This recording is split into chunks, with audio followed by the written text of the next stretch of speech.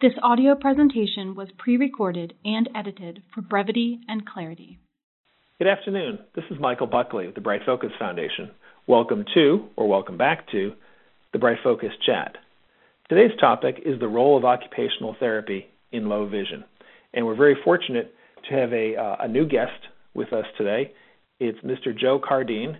He is with the Thomas Jefferson University in Philadelphia and specializes in occupational therapy for people with vision and other cognitive issues. So to briefly tell a little bit about the Bright Focus Chats. Once a month, we have the opportunity to spend about 30 to 40 minutes with leading experts on vision, disease, and eye health. Now I'd like to turn to today's guest, Mr. Joe Cardine. And Joe, I'd like to just tell us a little bit about yourself and what do you do at Thomas Jefferson? Thanks, Michael. Good afternoon, everybody. My name is Joe Cardine. I am an occupational therapist from Thomas Jefferson University Hospital in Philadelphia. A little bit about what I do pertaining to this discussion today. I work with many folks with low vision, and that may be from a neurological problem. It may be from a clinical eye disease that is progressive. In addition to that, I also work with our acquired brain injury population and other neurological diseases. A lot of what I do is in outpatient rehab. I have experience with inpatient conditions as well, where low vision is both in the hospital and in the community. Well, great. So that is a little bit about me clinically. Great. And the career day question, why did you want a career in healthcare? Well, I think starting out, like most people in my field, a lot of it is from family experiences and just the nature of wanting to help people. While I've, started in this field, I've started to really find my niche in providing care for people who don't necessarily have the best access to care. So it's a lot of folks with certain types of conditions, especially in the low vision field, and trying to be innovative to change the way we help people. Great. And so, Mr. Cardine, what are some of the things that occupational therapy can do to help people who have low vision conditions? So our profession's role in the low vision field, I will say we are underutilized just because, the field of occupational therapy, some people still don't know what that is. So I will tell people what that is first. Our role in rehab or rehabilitation is to help people get back to what they like to do or what they need to do or what their role is, period, in their life. And so what that means for a lot of different things, I'll keep it just with low vision, but, our role is to work with a multidisciplinary team, like a patient's eye care provider or eye doctor, and address the limitations they have regarding their function. And so what I mean by function, I mean, how they take care of themselves, their dressing, how they brush their teeth, how they function in their home, and helping the family as well, because this is definitely a population where it's a family event. Not one person goes through this alone. Yeah. We have the opportunity with the low vision population to train them how to use devices that are prescribed from their eye doctor. And then also, the field of occupational therapy started in mental health many, many years ago. We're at about 101 to 102 years old as a profession. So, mental health resources are difficult to access in general. And, in the field of low vision, sometimes low vision it can be considered a chronic illness because it can be a progressive condition. So, we help address that. We are not the psychologists that, we all would prefer people have access to, but we're there for you, and we try and give better perspective, because if we can do that, we help your function out in the long run. No. But go ahead. No, go ahead. Sorry, go ahead. So just like some other things, we are able to do is we help you use the remaining vision that you do have and try and adapt your environment and adapt the tasks and things that you need to do to kind of give you your confidence back and to make you as independent as possible. That's great. There's so many great points in your answer there that we'll get to throughout the chat. And again, you made so many great points. One that I'd like to start with is the challenge people have asking for help. I come from a long line of stoic New Englanders that falsely think we can do everything on our own. And so I was wondering, how do you work with the family to get someone to ask for the help they might need? So I think every situation is a little bit different, of course. And I think and it's everyone's job, it's our job, it's the medical provider's job, is to get everyone on board with what's going on, to be able to understand why you need help and to know the pros and cons of everything that's going on. It's an emotional time when someone is going through this and needing rehab and, getting to accept that we have to address these limitations, because if we don't, more negative things will happen than positive things. Yes. Now, how do you approach a patient and a family that really feels a sense of hopelessness or a sense of not having a lot of optimism about their ability to continue to live, a normal life? Like, how much of that's reality, and how much of it is something that you can help through your work to make people feel a little more confident? So I will say first, that feeling is, I think, a feeling everyone goes through when they start out on this journey of, going through this type of rehab or going through this type of progressive disease. Just like any other condition that is progressive, people feel like they've had something taken from them. And reassuring and helping them feel that it's okay, that number one, it's okay that you feel that way, because I think anybody would. But trying to change perspective on, well, we're still here and there's still a lot to live for and a lot to gain, even though you're going through this. So it's like addressing the white elephant in the room. That's always difficult. And it's difficult to see people go through that.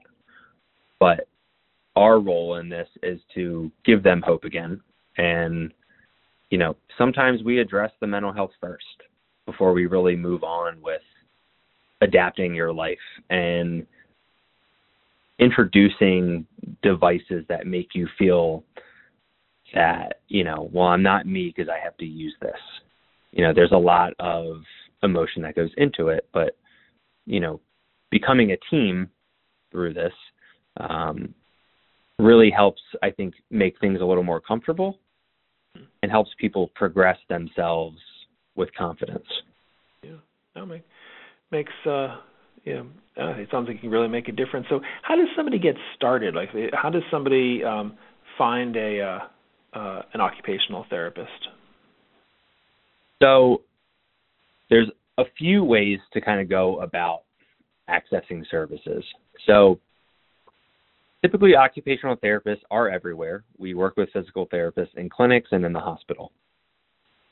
Now, to find an occupational therapist specifically for low vision problems, what you want to do first is talk to your eye care provider and see what they know, see if they have any relationships with an occupational therapist, because we are the only rehab clinicians that work with eye care providers.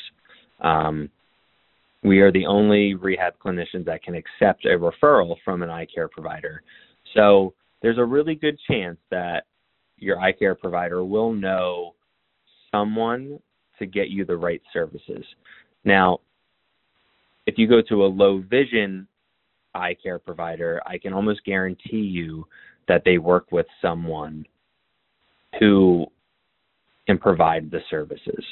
And if you hit a dead end there are websites that have a list of therapy providers who offer these types of services, and I can give them to you. You can go to the American Occupational Therapy Association website and find like certified therapists with low vision certifications. There's a website called visionaware.org. They also have some links that they're great. It's a great website for education and resources, as well as a listing of therapists and other providers. And then a couple others that do is the Association of Education and Rehab for the Blind and Visually Impaired. That is AERBVI.org. And then the ACVREP.org website it's really a website for healthcare providers where you can go through your certification process, but they have a list there as well of colleagues in the country that offer the services. So the information is available.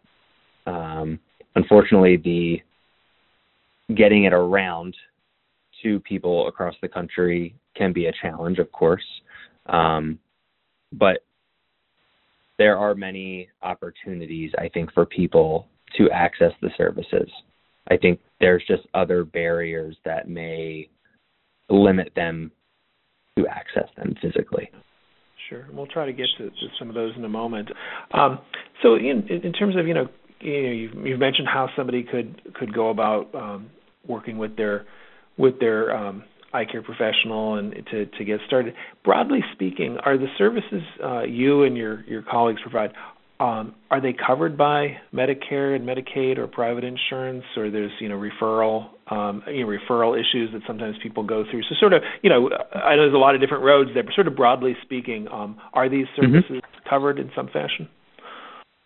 Yeah. So the wonderful thing about our profession's involvement in this field is that the way you pay for therapy services is the way that would work for this. So an example provided, if you had to go to physical therapy for a shoulder injury, you would get a referral from your doctor and you would go to therapy. So in this case, you would get a therapy referral from your eye doctor or eye care provider, and they would write the referral for you to come to occupational therapy for the services. So how that compares to other providers, like, some eye doctors have the ability to train their patients on devices because they may not have a therapist to work with. So the eye doctors are trying to do all of that work too. You would be paying a co-fee for an eye care specialist versus just a therapy copay, which is a lot cheaper. So Medicare, Medicaid, and private insurance all covers occupational therapy, pretty much across the board. Even veterans benefits and TRICARE, they cover occupational therapy as well. You are normally authorized a certain amount of visits per year per therapy discipline. So, for example, let's say you have Blue Cross Blue Shield insurance, you may have 60 authorized visits of therapy. So that's physical therapy, occupational therapy, and speech therapy all included. And then to add to that, because I know this probably will be a question, is, how long is someone in therapy for? It will depend on the therapist's discretion about your plan of care, but you could be in therapy anywhere from a month to 3 months, but maybe only once a week or once every other week. because you work as a team, and so there's a lot that goes into that where it may not be that you need to go to therapy 2 to 3 times a week as you would for a knee or shoulder injury. So that is the cycle of how you process yourself through therapy. Is you get a referral, and you can take that referral to the therapy specialist for that. No, thank you. That was a great question, great answer. And so the services that you just outlined there, I think a lot of us in our own lives sometimes find a little bit of a triangle between our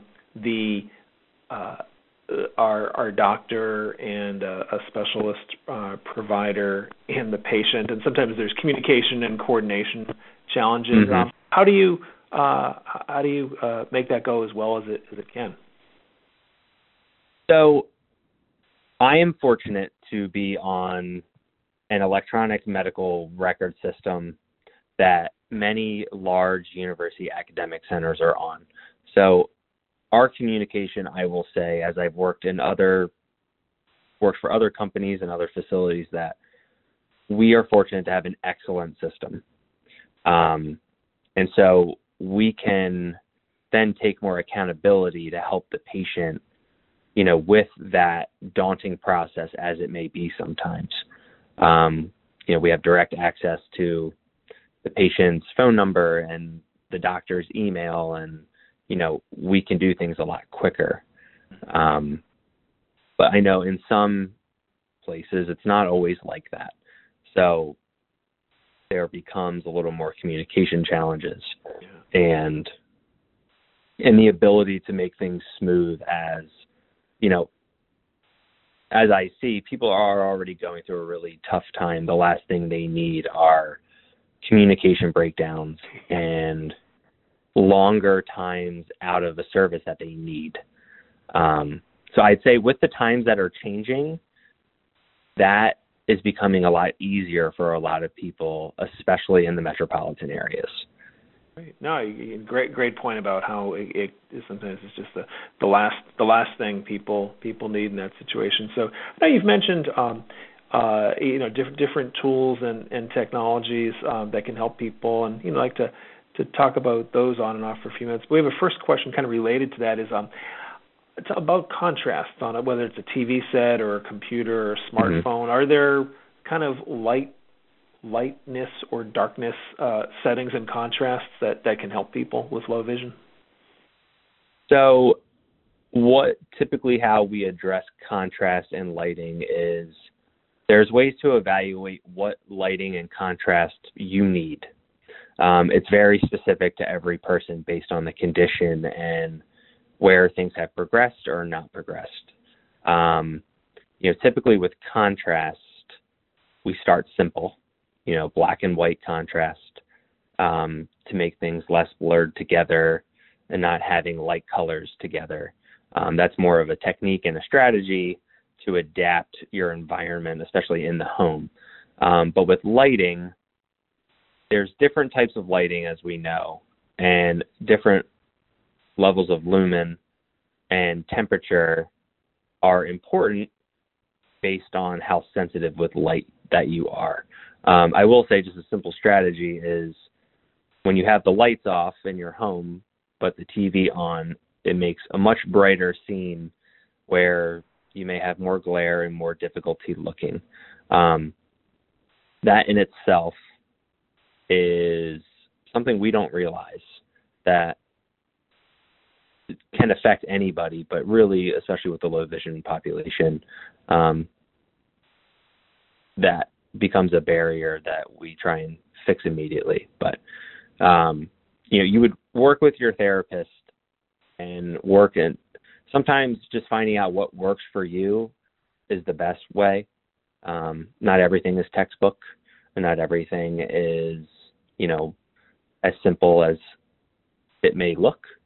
But different types of lighting with different tasks in different rooms of your home or in the environment can be identified for you through the service.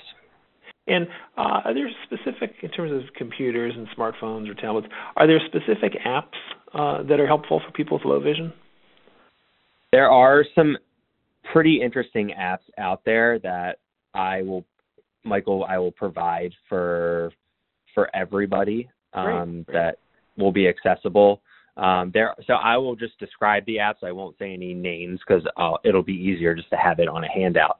But there are some like facial recognition apps, and there's like voice to audio apps.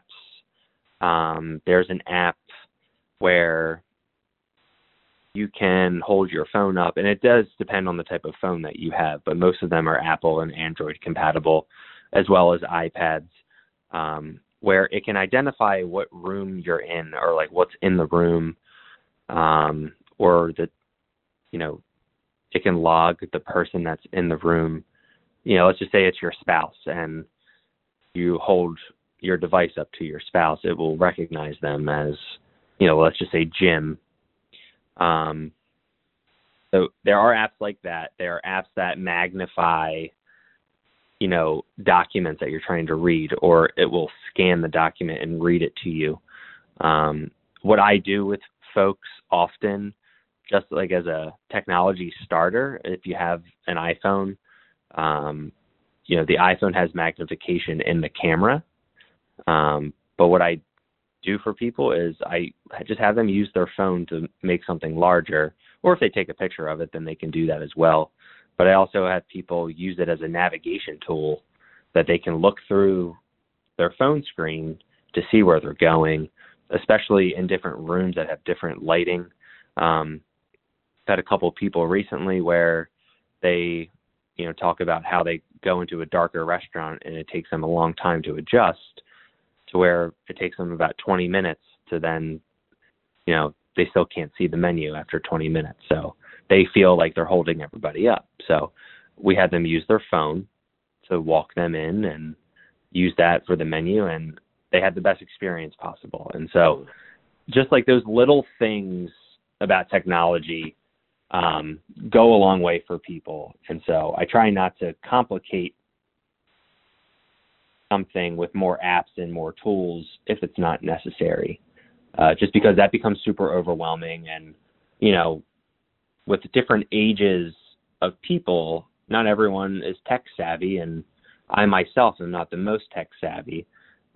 So I can't imagine how it feels for someone who really doesn't like technology at all. Yeah, no, very nice. We try and use our judgment on that for sure.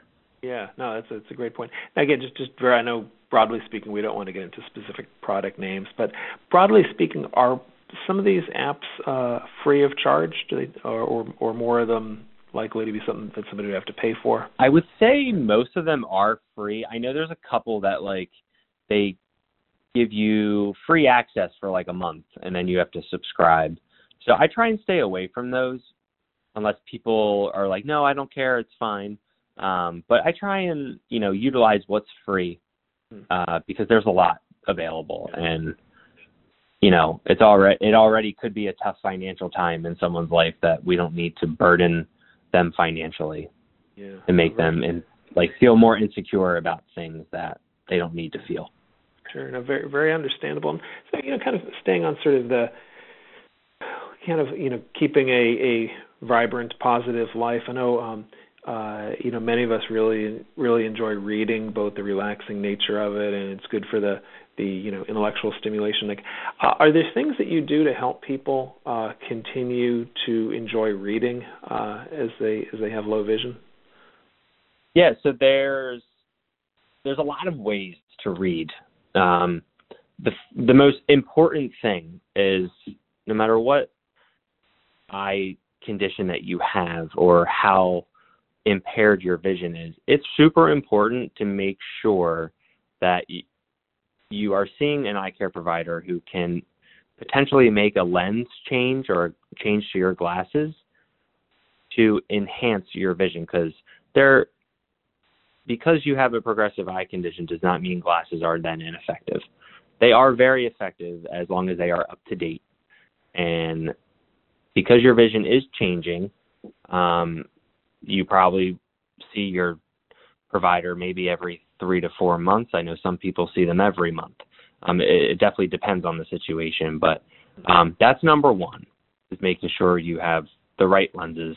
The second factor is, in therapy, there's a lot of adaptive ways to read, and the use of devices that your eye doctor may recommend or that your therapist may recommend can be very beneficial to magnify what you want to read and to make it less straining on you and less frustrating, as well as some of the apps that I talked about earlier can really help voice to text, and it can scan the page and read it to you at a speed that is tolerable to you.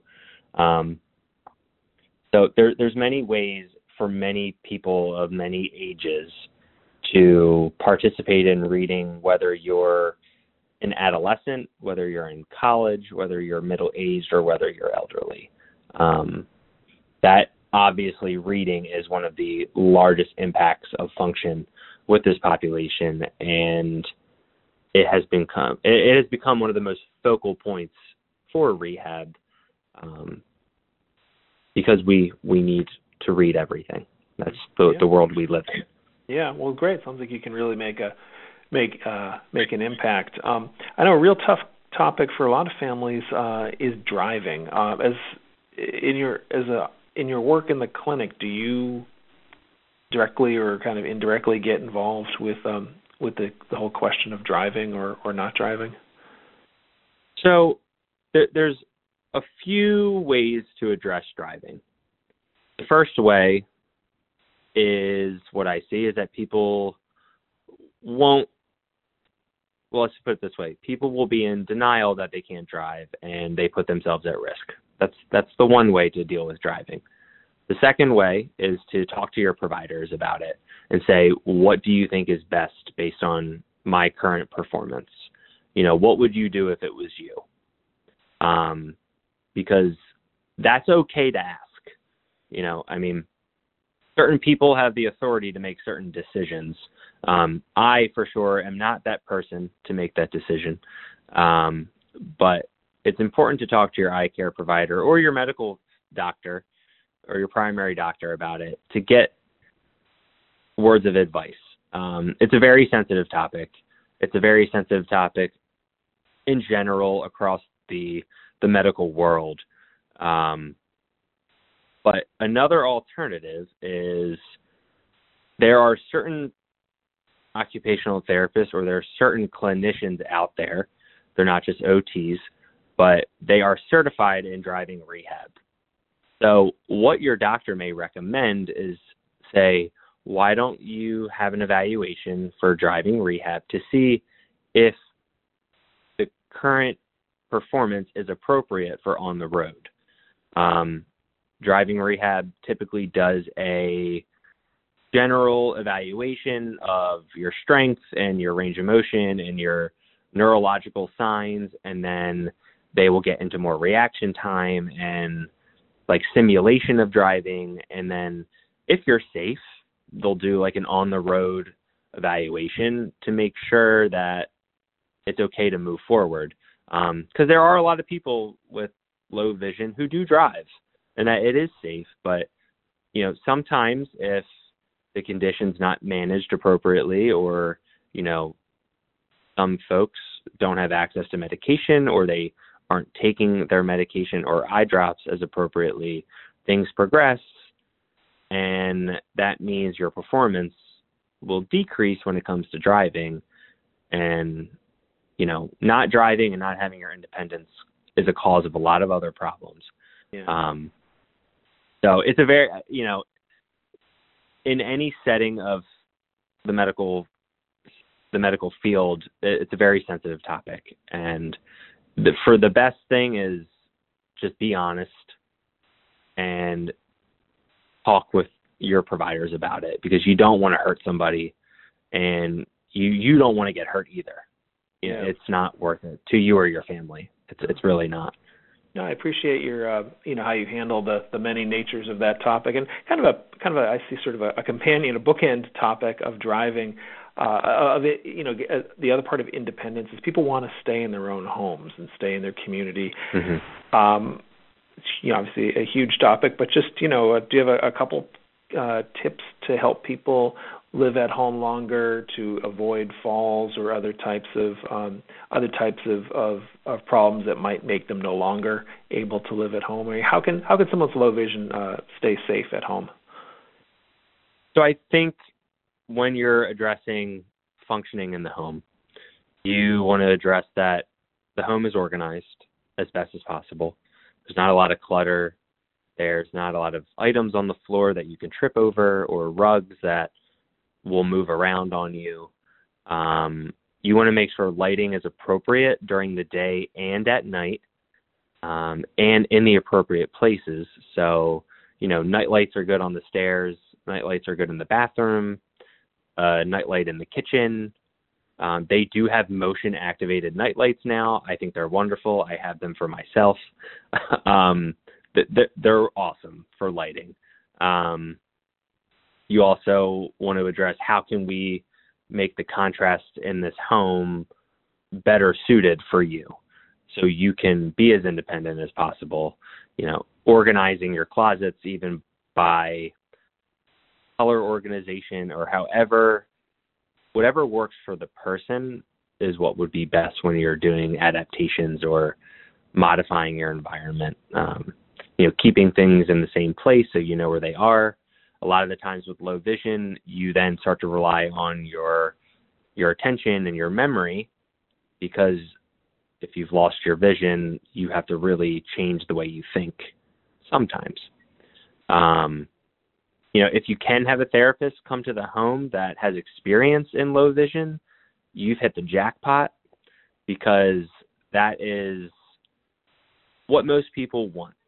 But on the other side of it that we see is that it's good that you want to stay in your home and that you don't have to leave your home and have to go, move out of your home and relocate. But sometimes the comfort of your own home does more ineffectiveness to your mental health, because you feel isolated and you feel stuck in your home. And it's the only place you feel comfortable because it's familiar and you can see everything better there than in an environment that you're not familiar with. Well, that's a great point. Yeah, there's two ways to look at it. Yeah. And I think if you can look at that in both ways, I think you'll make better decisions about your own health. And I think family members will look at that and say, what's the best we can do then to make sure, that we can have the benefit of both. Because when you do have low vision, there is levels of depression that comes with that, and that's where the isolation comes from. And the most important thing is that you stay social as best as you can. I know not every person's situation is that easy, but, if you have family and they're supportive, and you have friends and you have people you can reach out to, you should encourage yourself to leave your home to be with those people and not necessarily have them always come to you. Yeah, that's great. It does a lot more good than bad.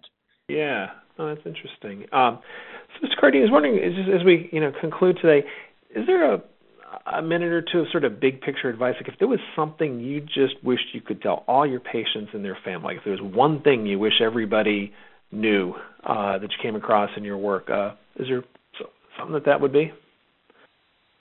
Well, I will say, just with how eye diseases and eye conditions really develop, is that sometimes things are genetic and things are out of our control and things happen. And we have to be strong and work through it, because that is one of the only options we have.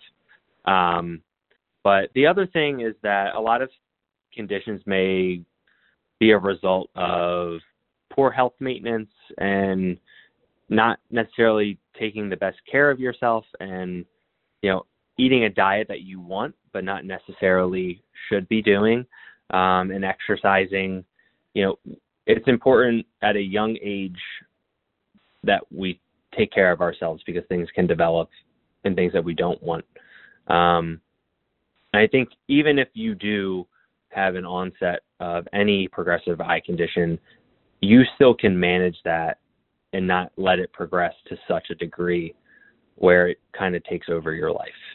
So, if people are making recommendations about diet and exercise and, better mental health practices, I promise you it's not a script, that it really does make an impact on the management of your condition, because medication is helpful in, helping things not progress quickly, but you also can do a lot to help yourself, to keep things very minimal for a very long time.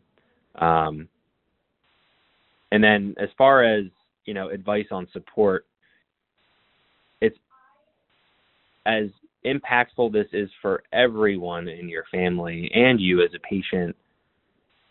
Try and always support each other through it, because it doesn't have to be extremely difficult, and it doesn't have to be extremely life-changing, but how support is approached, I think, is one of the most important parts of someone's recovery or management of a condition in low vision, and honestly in just about anything when it comes to an injury or a condition.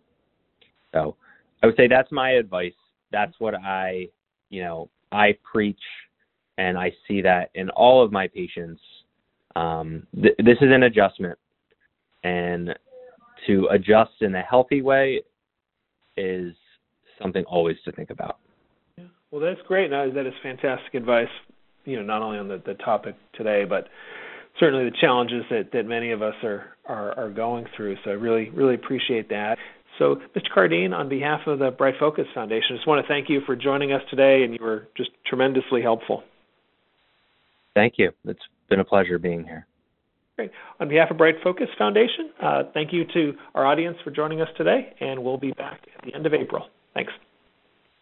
The information provided in this recording is a public service of Bright Focus Foundation and is not intended to constitute medical advice.